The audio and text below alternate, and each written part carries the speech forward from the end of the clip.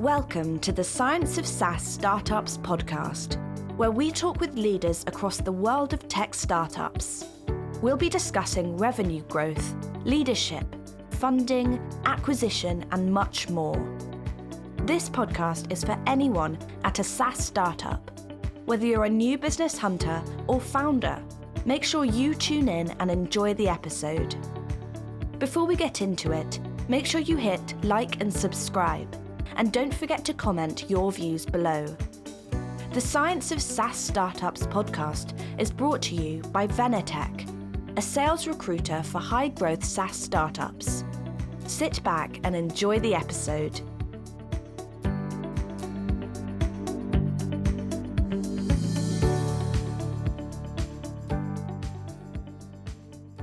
Hello, everybody, and welcome to the Science of SaaS Startups podcast. Today, I'm talking to Kasper Wilstrup. Kasper is the CEO and co-founder of Abzu, and they're a seed-funded AI company seeking to build a new class of transparent and explainable AI models. Kasper, welcome. Thank you, Ben. So I want to just kick things off by just asking you a few quick questions just to help the audience try and get to know you a little bit. So the first question, what fictional character would you most identify with? That's easy. That's Doc Emmett Brown from Back to the Future. Okay, that's the perfect kind of scientist, entrepreneur, I guess. Yeah, I think I even look a little bit like him. At least I'm trying to. And what would you say your spirit animal is? Wow. That would probably have to be an ant. An ant. Okay. Is that because you like collaborating with big groups of people? No, I just find it completely fascinating what social animals are able to do, even if they're insects, to self-organize and to solve problems that you couldn't foresee that they'd be able to solve. And ants is a pretty impressive example of that kind of self-organizing behavior in animals. Okay, and I guess that kind of leads into like what a lot of you're trying to do with Abzu as well. Yeah, it certainly is. I think at Abzu we're certainly trying to do something that's very similar to what self-organizing systems in nature do, whether those systems are ants' nests or collaboration between humans or even something that happens on the atomic level. We're just trying to build something that emulates and exploits some of the advantages that nature has also found in self-organizing systems. But we're doing it obviously in technology and using it to extract insight from data. But I think that's the overarching theme: self-organization and how you can apply that to uncover relationships. Okay, so if you imagine that you were king for the day, and you could make one change, big or small, to transform society for better or ill, what would you do? I think we have a feudal, actually maybe more an engineering era fixation with thinking about the way we collaborate as humans as if we were machines. So you think about companies as machines, about organizations and about regulations, say in societal regulations, as if you're designing a machine. But I think it's a nice metaphor, and in some situations, solving problems by turning them into a mechanistic machine-like solution is really efficient. But most of the time, a more bottom-up kind of self-organizing approach is much more beneficial to society. So if I could do one single thing, I would just erase our tendency to try to top-down manage everything and replace that with a much more bottom-up idea about how to organize everything we do, from the way we make rules, from the way we enforce privacy laws, from the way but in my specific case, from the way we search for answers in data. Yeah, I mean, I guess we're still a society kind of born from the Industrial Revolution, essentially, aren't we? Which, probably explains a lot of what you thought there. I definitely say so, yeah. So the last one, just if you could change one trait in your personality, what would it be? That impatience, I think. I guess I don't mind being impatient. I am impatient. I really want to get on with things. But sometimes that can also make me a little bit too pressing, and probably I could benefit from controlling my impatience better in many situations. Yeah. Okay, perfect. So now if we jump into Abzu, so AI is obviously a huge focus for a massive number of startup companies and investment for quite some time now. And I think obviously most AI companies out there really fall into that black box trap of providing outputs without ever really telling us about how that result was achieved. And with Abzu, you're kind of fundamentally redesigning that approach. Do you want to give us an overview of the company and what you're trying to do? Yeah, but I think that's spot on. I mean, most AI solutions is trying to solve a problem of finding advanced relationships in data. Like so you have some kind of observational data, and you want to be able to reason about that system that produced that data. And therefore, you create an artificial intelligence model through various methods, and that model is able to somehow predict what this system is going to do in the future. But the model is a very complicated black boxy kind of thing that you as a human have no actual ability to get into or understand what's doing. And in some circumstances, that's fine.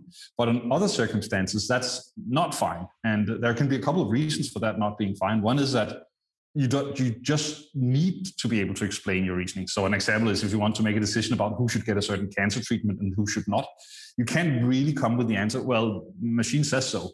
People will definitely ask, why can't I get this cancer treatment?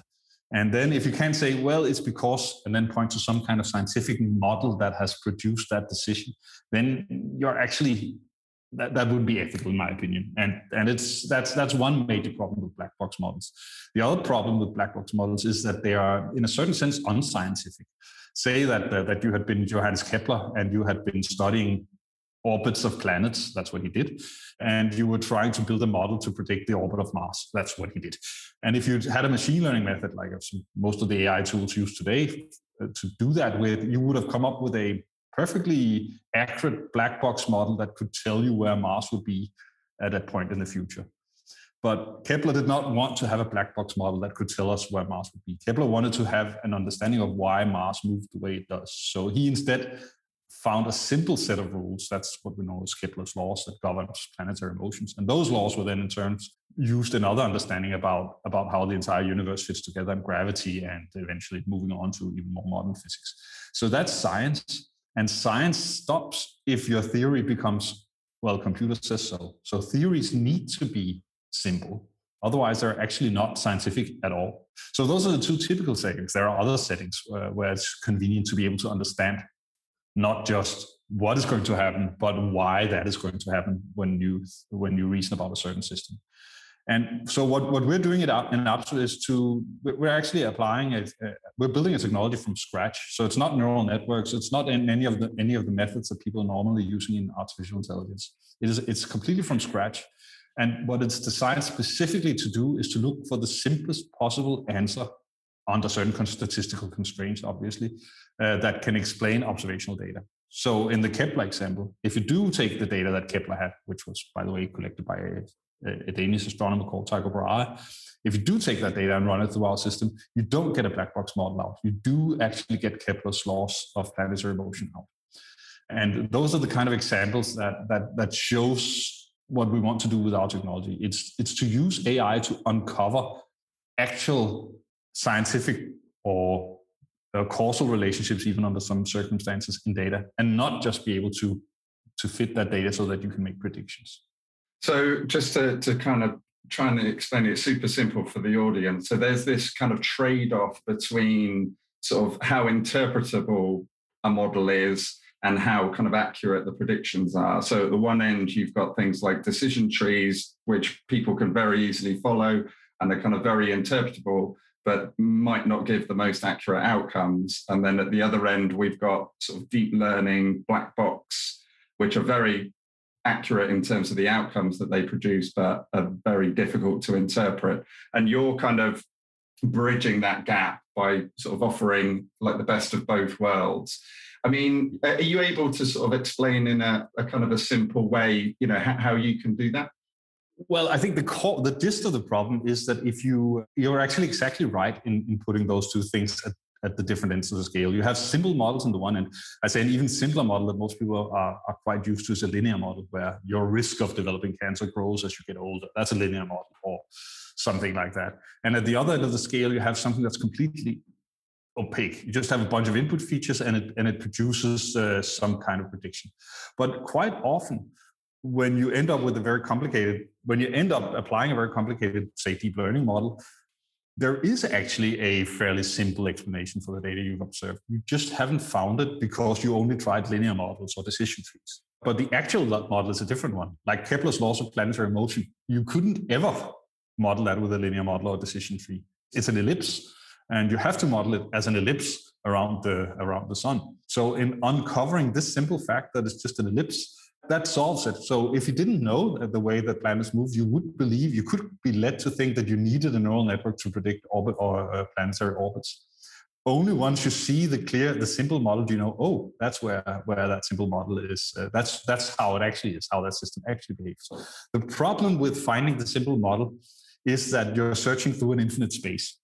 The moment I tell you it's not a linear model, then there's essentially an infinite list of possible models you could apply. And how do you then find that model? It's like searching for a needle in an infinite haystack. Yeah. And that's why in data where the solution isn't obvious, people fall back to or apply this very powerful machine learning techniques like neural networks and a whole bunch of other techniques. But what we have proven is by searching through this infinite space for that needle, you quite often do find a needle in the haystack that is a simple explanation that is just as powerful, actually typically even stronger than the neural network models, because it uncovers the actual underlying process that isn't linear. So I think the core problem that we have tackled is searching through an infinite space of possible mathematical relationships. And that's where the entire quantum story comes into play, because we're utilizing the fact that in quantum physics, you can actually model infinite spaces or infinite paths, technically speaking. So without having to go into the finer details of how that works, we're essentially using a quantum superposition to explore an infinite set of possible explanations for observed data. Okay, yeah, I mean, absolutely fascinating. So I had a call from our lawyers, and they said that it's actually illegal to do a podcast about AI without mentioning Terminator and all those other scare stories. Now, and even though they're all obviously, outlandish stories and designed to kind of play on our emotions, the topic of AI safety is an important one. And especially as AI models become more and more powerful, safety is something which commands a huge amount of investment now and the attention of some of the best and brightest in the industry. Do you see what you're doing with Abzu as playing an important role in that? And how do you see the kind of industry of AI safety in general at the moment? So I think in terms of artificial intelligence and ethics, you could say, there are really two problems. And one is probably a pseudo problem, at least for the time being. And the other is more pressing. So to start with the first, it's the Terminator style problem. It's the idea that we're building an AI that's smarter than us, and then it's going to outsmart us and do bad things to us. That, I think, is being promoted by futurists who want to say interesting things, because actually we are very, very far from that future. There are no such technologies that can think in any meaningful sense. So if I say to you, how many red cars are there in Spain? You start a cognitive process that can lead to an answer where you think of how many people do they live and how they have red cars. There's also companies. You have a cognitive process. That process has not been recreated in computers.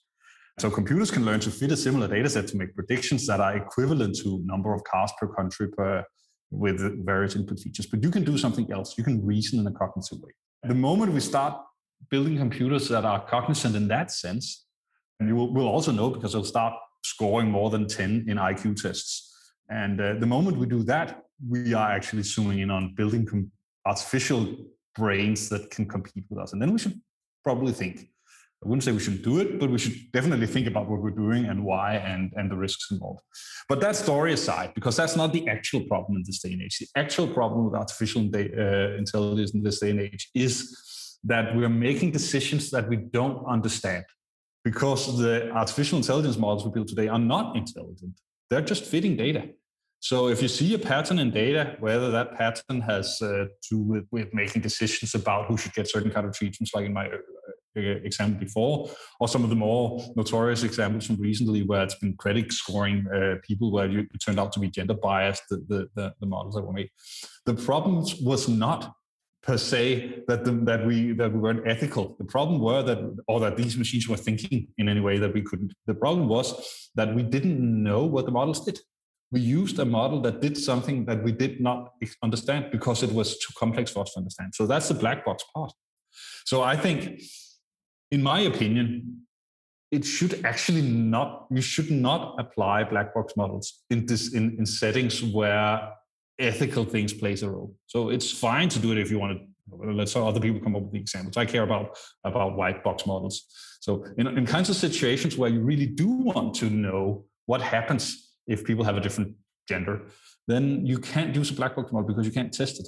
That's just, I think, a way to phrase that is, if you have a model that takes gender and 100 other parameters as input and then makes a decision about whether you should have a credit scoring or not, then if you change the gender, you have to test how the model behaves under all other configurations of those other 100 parameters, which is an infinite problem in its own right. So you cannot ever know how that model behaves for men versus women. You can only know how it behaves for men versus women in a very, very small subset of the tests of the cases that it will run into in real life. So you wouldn't be able to say that. So if you have that kind of constraint, then you just can't use a black box model, in my opinion. Yeah, I mean, that's a really interesting answer. And I think you might have answered the next question that I've got. Because at the moment, you really focus on the life sciences industry with Absu. But do you see that this solution kind of generalizing to lots of other industries as well? I mean, from what you were just saying, it sounds like it's really widely applicable. Yeah, I'd say so. I mean, we are an Absu. We can't conquer the entire world in one day. So we've zoomed in on one of the two areas where white box models are extremely important, and that is in science. So most of the work we do in Absu is actually in the earlier stages of drug development, where you're trying to understand why certain, say, molecules are toxic to the liver, or why certain molecules are better at binding to certain, say, spike proteins and vira, or something like that. And where a black box model can perhaps predict whether a certain molecule is going to bind or be toxic, we can explain why it binds or is toxic, which means that the scientists working with our technology can actually get insight into the process and thereby design around it altogether. So there's like a lot of ways that drugs can become liver toxic, but if you understand them, then you can design drugs that don't have those properties. So a white box model will allow you to know what you're doing. A black box model will allow you to make predictions about whether certain random choices are going to work or not. So that's a core difference. So scientists reflect well with our technology, but there's nothing specific about life science, particularly not this early drug discovery part of the work where we have a lot of experience right now, that is specific to our technology. Our technology could be applied in any situation where you want to understand something. So I gave you the example from Kepler's laws, and that's clearly not life science, right? But it definitely is the case that if you're a physicist and you want to analyze data that you collected, you can uncover interesting mathematical relationships that you didn't know about by applying our technology. The same in marketing. If you have marketing data about why people buy or not buy certain things, with our technology, you can uncover simple mathematical explanations of how this behavior comes about, and not just be able to predict who will buy what. And again, maybe you're happy with predicting who will buy what. But if you understand what makes people buy certain things, then you have an opportunity to change. You have an opportunity to do things differently because you understand the process that leads to these purchases. So yes, Absu's vision is to be a horizontal technology that is applicable across everywhere where people care about white box models, and for whatever reason. But at this time, most of our actual work with customers is in the life science, specifically big pharma field. Yeah, okay. So just to kind of pivot a little bit and just talk about the kind of startup life. So with Absu, you've had around just over $9 million investment so far. And I'm interested, when you kind of developed this company, did you develop it because you saw a market opportunity, or was it an important area of research that you didn't see anybody else doing and you wanted to do it for that reason? So the answer is the latter. Just a disclaimer, I've also been working on the VC side for many years. And in general, I think that companies that set out to solve a business problem fare better, and the trajectory to success is easier to understand, and success is actually more likely in a certain sense.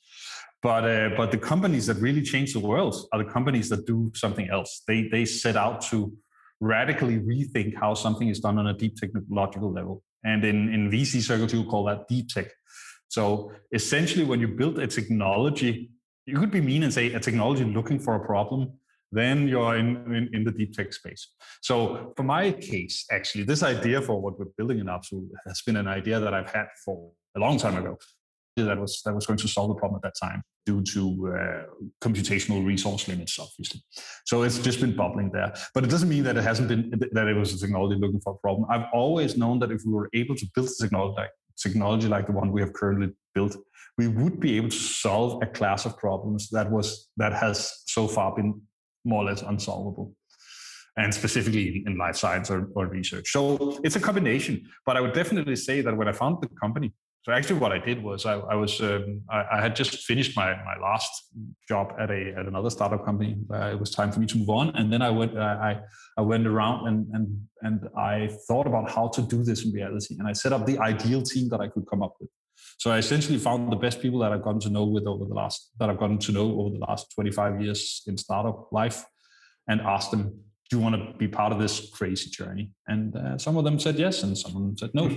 So we ended up with a pretty awesome founding team in Absu. Actually 7 people all in all founded the company from across Europe. And that is definitely not the typical setting for a startup company. Definitely not. But it was required for this specific crazy moonshot idea about building a quantum simulator to uncover mathematical relationships from an infinite search list. And like within the company, like you've got to marry together a really diverse set of backgrounds. So you've got, people in deep learning and neuroscience and mathematics and bioinformatics. Does that give you any challenges, like keeping everybody on the same page? Yeah, certainly. I mean, we have a common language, which is scientific arguments, rational debate is easy to establish in Absu, but also it's a very big strength that we have experts in so many different things. But it also means that there's not a certain specific thing that we're all experts on. So, for instance, I'm not an expert on life science. Everything I know today about how organisms works and how compounds interact with say proteins or other things, structures in our cells or in our body, I've learned that within the last year. So that has been a steep learning curve, but it's also very fruitful. And I think the other people here I'd say most of our bioinformaticians or biophysicists will say, I did not know that much about quantum. I didn't know anything about quantum physics before I started in Absu.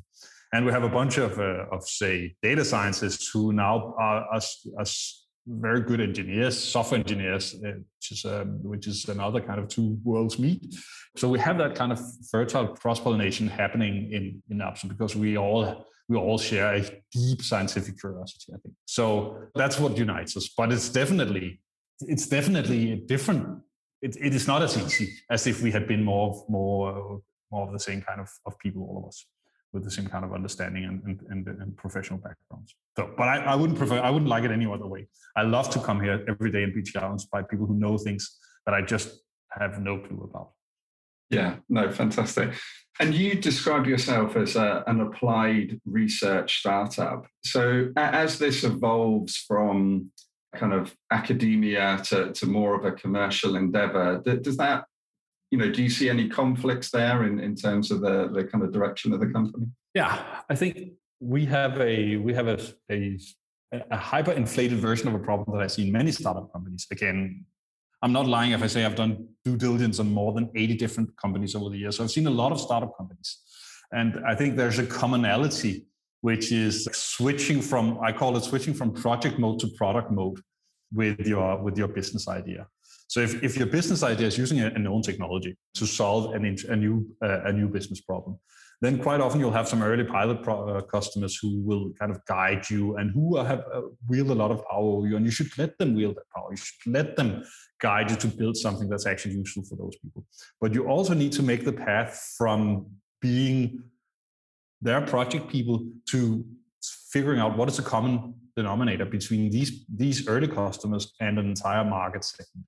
So you need to make that transition where the decisions are hard, because sometimes you have to say no to features for your most trusted, most important customers, because you're in the phase of moving towards more scalable software as a service product, for instance.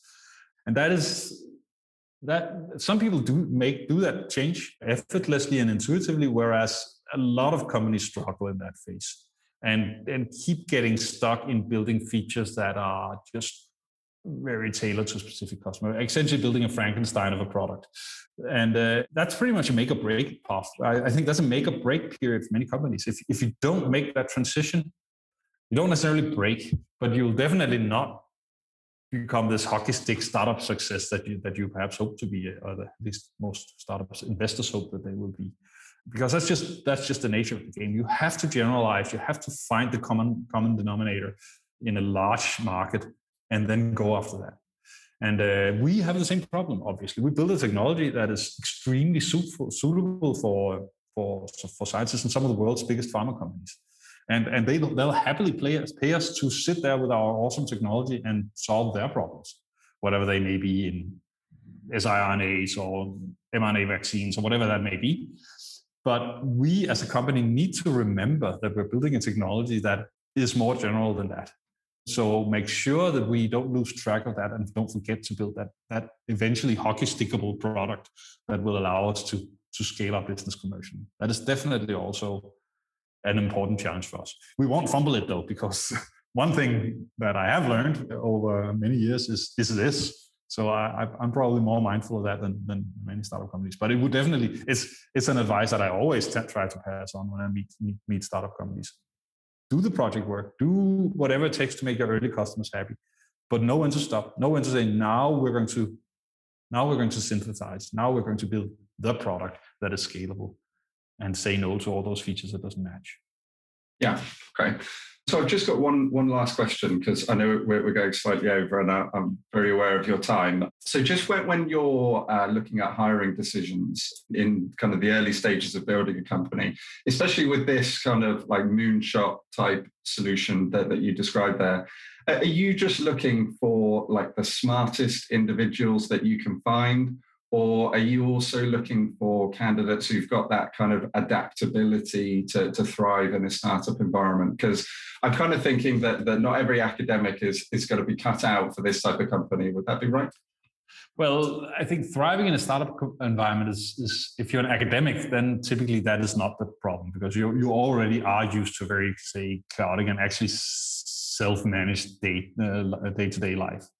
One thing that some academics need to learn, and maybe don't want to learn, is the collaborative aspect. Because I think it's hard for me to rank these two features, because in order to succeed in Absu, you have to be both good with the science, whatever specific domain it is that you're at, but you probably have to be as good with what people, I guess, would term emotional intelligence, EQ. Because this is crucial. This absolutely differs from we are a cross-disciplinary team, but we're doing a single thing together. And you can't go on a tangent with some bioinformatics research project or some quantum theoretical physical speculations or some mathematical thesis of yours. You just can't. You have to continuously go back towards our shared objectives, which we are really good at defining together, but you have to play by that, by those. Otherwise, we would be like a jellyfish trying to swim in all different directions, which I think a lot of university departments actually kind of reminds me of. So I think when I do recruiting, this is one of the highest priorities. It's a must-have. You have to have that team spirit. I don't know, it's such an overused spot, but the emotional intelligence to actually see what's happening around you, see what we're trying to do as a team. So maybe a ball player. If you're good at team sports, I think you're also, I've also seen team sports players who wanted to be captain instead of the captain, and that was all that mattered. But I guess you get my drift. Team play is crucial. But then, of course, being so scientifically heavy, you also have to have this at least understanding. Even the people we have who are commercial are well fared in science in one sense or another, which fortunately a lot of commercial people are. Economics is also science, so that's a good source of commercial people who fit in well in our culture. Yeah. Okay, perfect. Well, it's been really great having you on, Casper, and thank you for joining us today.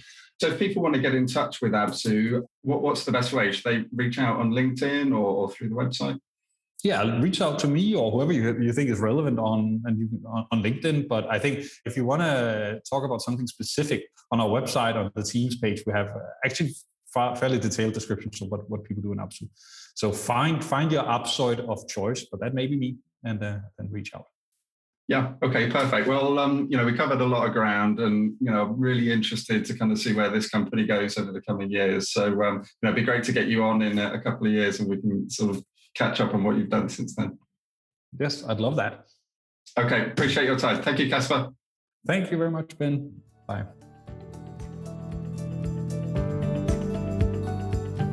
Thank you for listening to the Science of SaaS Startups podcast. If you enjoyed it, please hit like and subscribe. And don't forget to comment below. The podcast is brought to you by Venetech, a sales recruiter for high-growth SaaS startups.